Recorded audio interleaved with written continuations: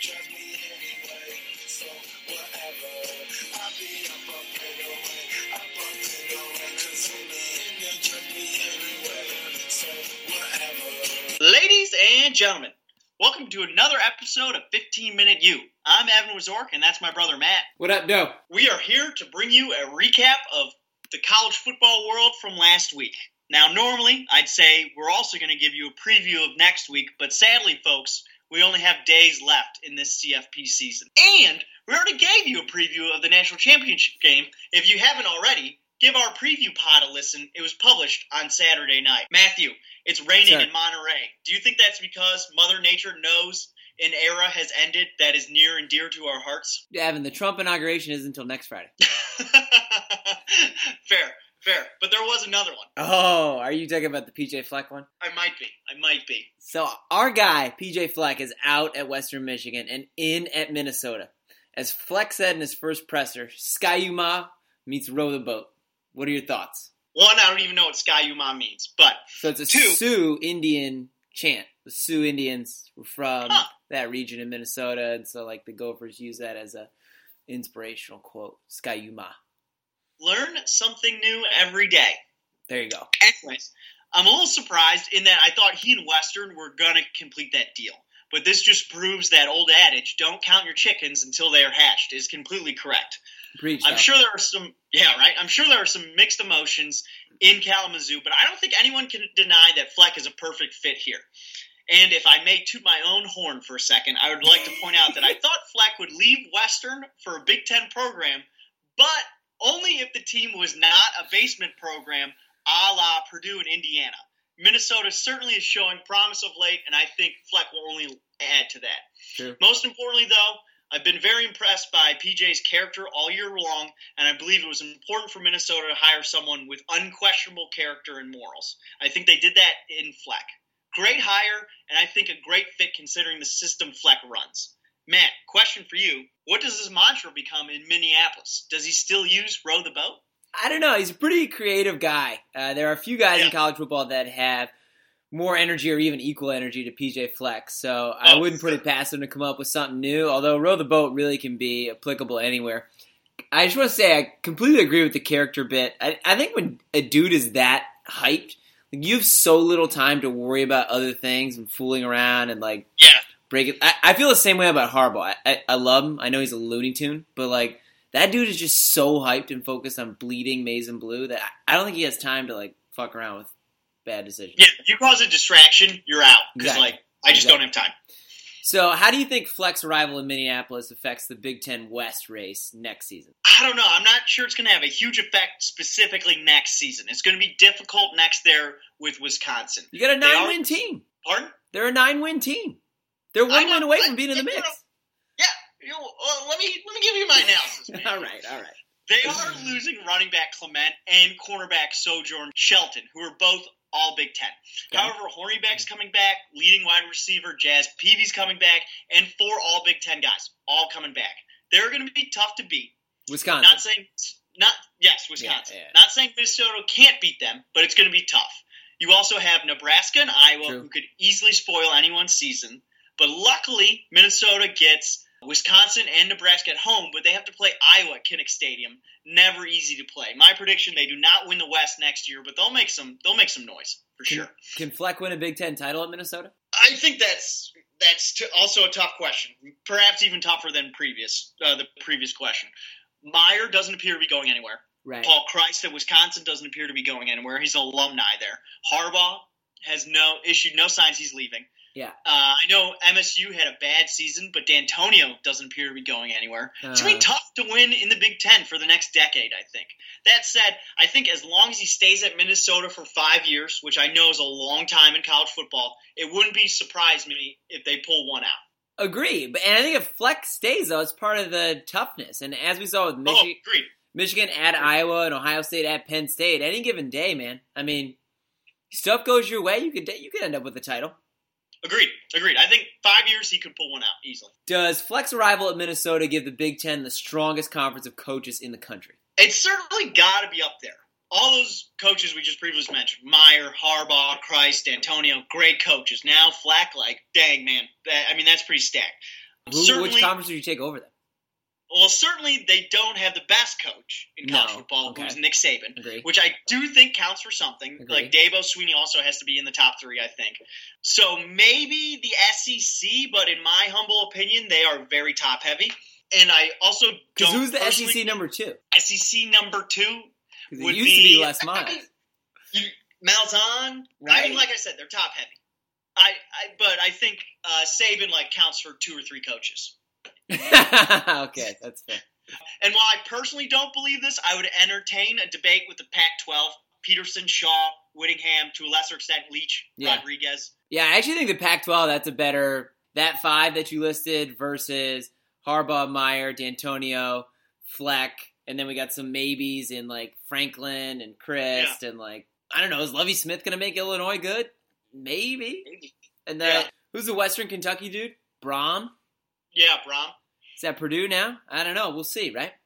Yeah, absolutely. So speaking of the Pac-12 and the Big Ten, man, let's talk about the Rose Bowl. Let's do it. How about that Rose Bowl, though? It was insane. Best Rose Bowl I've seen in a long time, maybe even ever. Over 1,000 yards and over 100 points. Yes, please. What were your general thoughts on the Rose Bowl? Great back and forth. You know I prefer a defensive game over a shootout.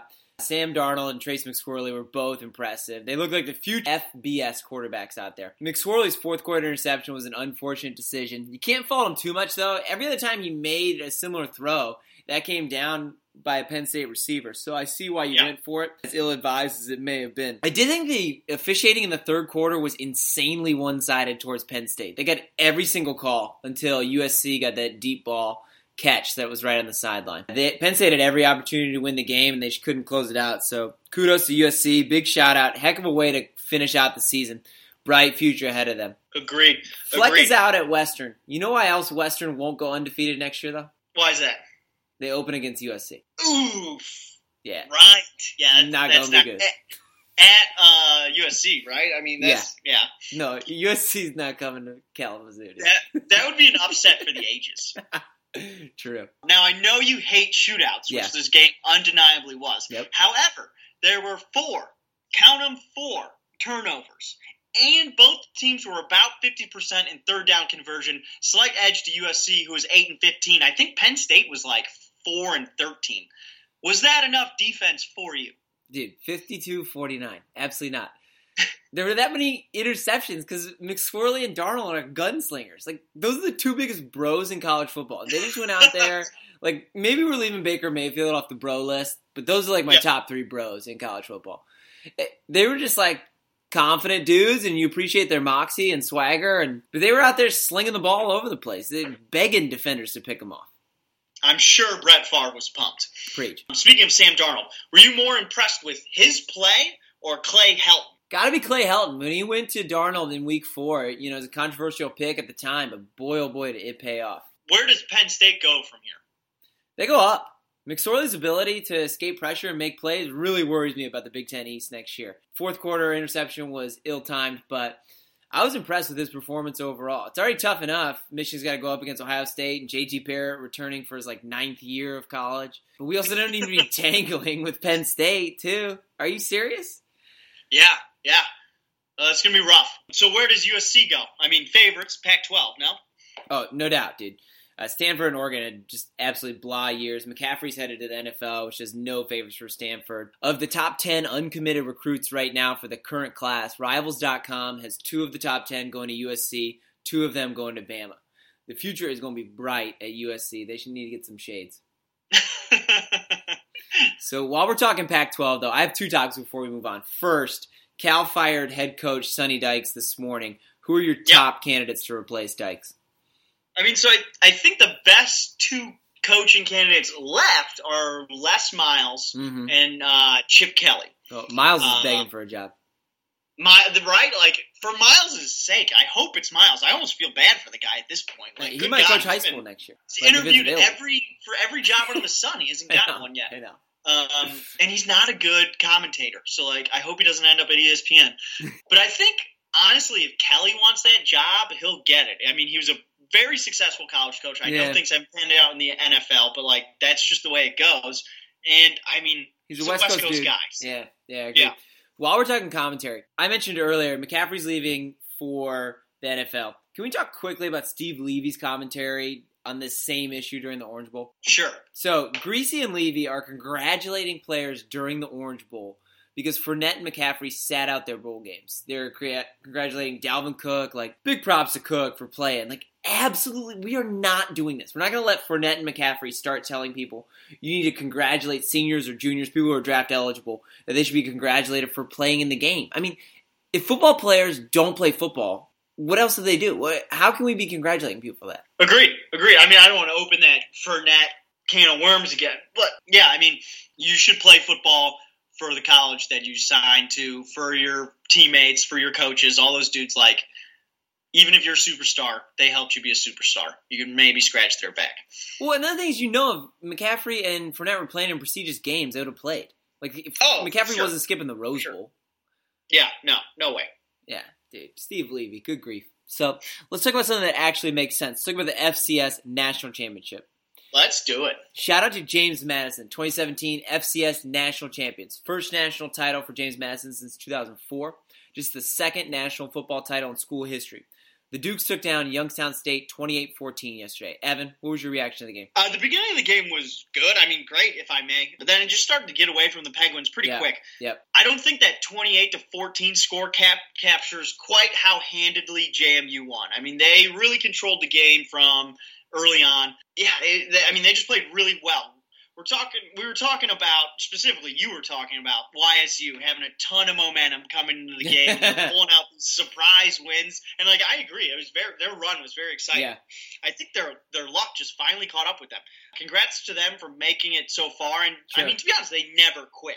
But the Duke's defense was just stifling against that YSU offense. But the biggest factor, I think, was Youngstown State's special teams. It was just bad. They were awful, however you want to phrase it. Blocked punt, a muffed punt, terrible kick returns. You couple that with 2 turnovers, you just made it very difficult for yourself to win. And lo and behold, they lost. Well, JMU also has the best special teams in the FCS. Oh, and it showed. Youngstown State had a bad day, but they're playing a good special teams. So we missed on that unit. We also were talking shootout, but really... Well, timeout. You missed. I True. Okay, fair. But Youngstown State defense, after they gave up that 14 early from the special teams miscues, really shut down the JMU offense. It was kind of just back and forth, and we were waiting for them to do something. Yeah. Matt, despite rushing for more than twice as many yards as Youngstown State, James Madison held the ball for 3 less total minutes. Explain that to me and the fans who may have not watched the game in the context of a 14-28 win. Well, dude, I mean, especially in the first half, James Madison, they move with tempo. That's been their MO all season. They get up on opponents early, and then they go right for the jugular. They were up 45-0 in the quarterfinal game. Something ridiculous in the first half. So special teams miscues gave the Dukes a 14-0 lead right away, and they just went for the kill right then. They started going no huddle, started running tempo, and they scored another touchdown and put up 21 in the first half. YSU, on the other hand, when they did get the ball back, entering the second half, tried to slow it down, steady dose of the run game, alternating their quarterbacks. I think that added to their possession. The bobbled JMU touchdown, speaking of going for the jugular, second quarter touchdown or no? Initially ruled no, reversed on the review. Great play, and yes, TD. I mean, I was surprised that wasn't the original call. Really? I was with Rashard Davis from the start. He caught that ball. That was the most minuscule bobble ever. But he does he bobbles it. Then he gets 1 foot down, then he's out of bounds. Acting like he's juggling it over his head. You could have argued he was just repositioning it. He had control of the ball the whole time. I don't know what anyone was talking about. I was with Pelini on that one. Not happy. Yeah, okay. Well, speaking of Pelini, what was your reaction to his exploding on the officials in the second half? That's Bo being Bo. He's a Looney Tune. Dude is passionate and intense, and that's how he expresses his emotions, especially in the second half, though. Things were not going the Penguins' way. I did feel for him. Speaking of boiling over, Penn State's now paid out $250 million, $250 million, to victims in the Jerry Sandusky abuse scandal. What's your reaction to their total payout? Because I don't think they're done yet. I didn't know that. I mean, you told me that earlier today. I didn't know that fact until you told it to me. It's a shocking amount. I mean, deservedly so. Yep. But, oh my God, that's a ton of money. And correct me if I'm wrong, there is a Joe Paterno statue on campus. That statue came back. I think it did. We gotta look into that. And you're gonna make a statue of a guy that cost you $250 million? Like, Wow, Sandusky did. Paterno covered up. Dude, you got to go on Netflix and watch that documentary, Happy Valley. Watch that, you will understand why they put the statue back up. Dude, I was like, wait, is this North Korea? Oh no. This is Happy Valley, Pennsylvania. This is brainwashing shit that goes down. It's unbelievable. Personally, I thought they should have got death penalty. Penn State. I don't know about that. I did. And I'm still in that camp. Should have got death penalty. $250 million. They owe what they owe, and I don't think they're doing it. The only reason I'm against the death penalty is because it's a criminal matter between adults, and you're inflicting it on the football program. That doesn't make sense to me. Which, for years, benefited from Sandusky being there, knowing about it, and they covered up, and the university rings in millions of dollars on that football team's performance, and we let it go for decades at the expense of children. Death penalty. So, all right, folks, that's enough excitement for tonight. Try not to let your anticipation for tomorrow night's national championship keep you up. This has been another episode of 15 Minute U. Thank you so much for listening. I'm Matt Wazork. That's my brother, Evan Wazork. See you later, folks. Tune in tomorrow night at 8 p.m. on ESPN for the FBS National Championship game. Alabama versus Clemson. Merry Christmas, everyone. I hope we're in for a great one. Remember, you can find us on iTunes or wherever else you get your fine podcast. Please hit the subscribe button so you'll never miss an episode. Next week will be the final episode of 15 Minute U for the 2016 college football season. Don't forget to invite your friends to join us as well. We'll try better next time. Until then, remember, folks, don't pick 'em like my brother. And don't pick 'em like my brother. Death penalty. You gotta do it.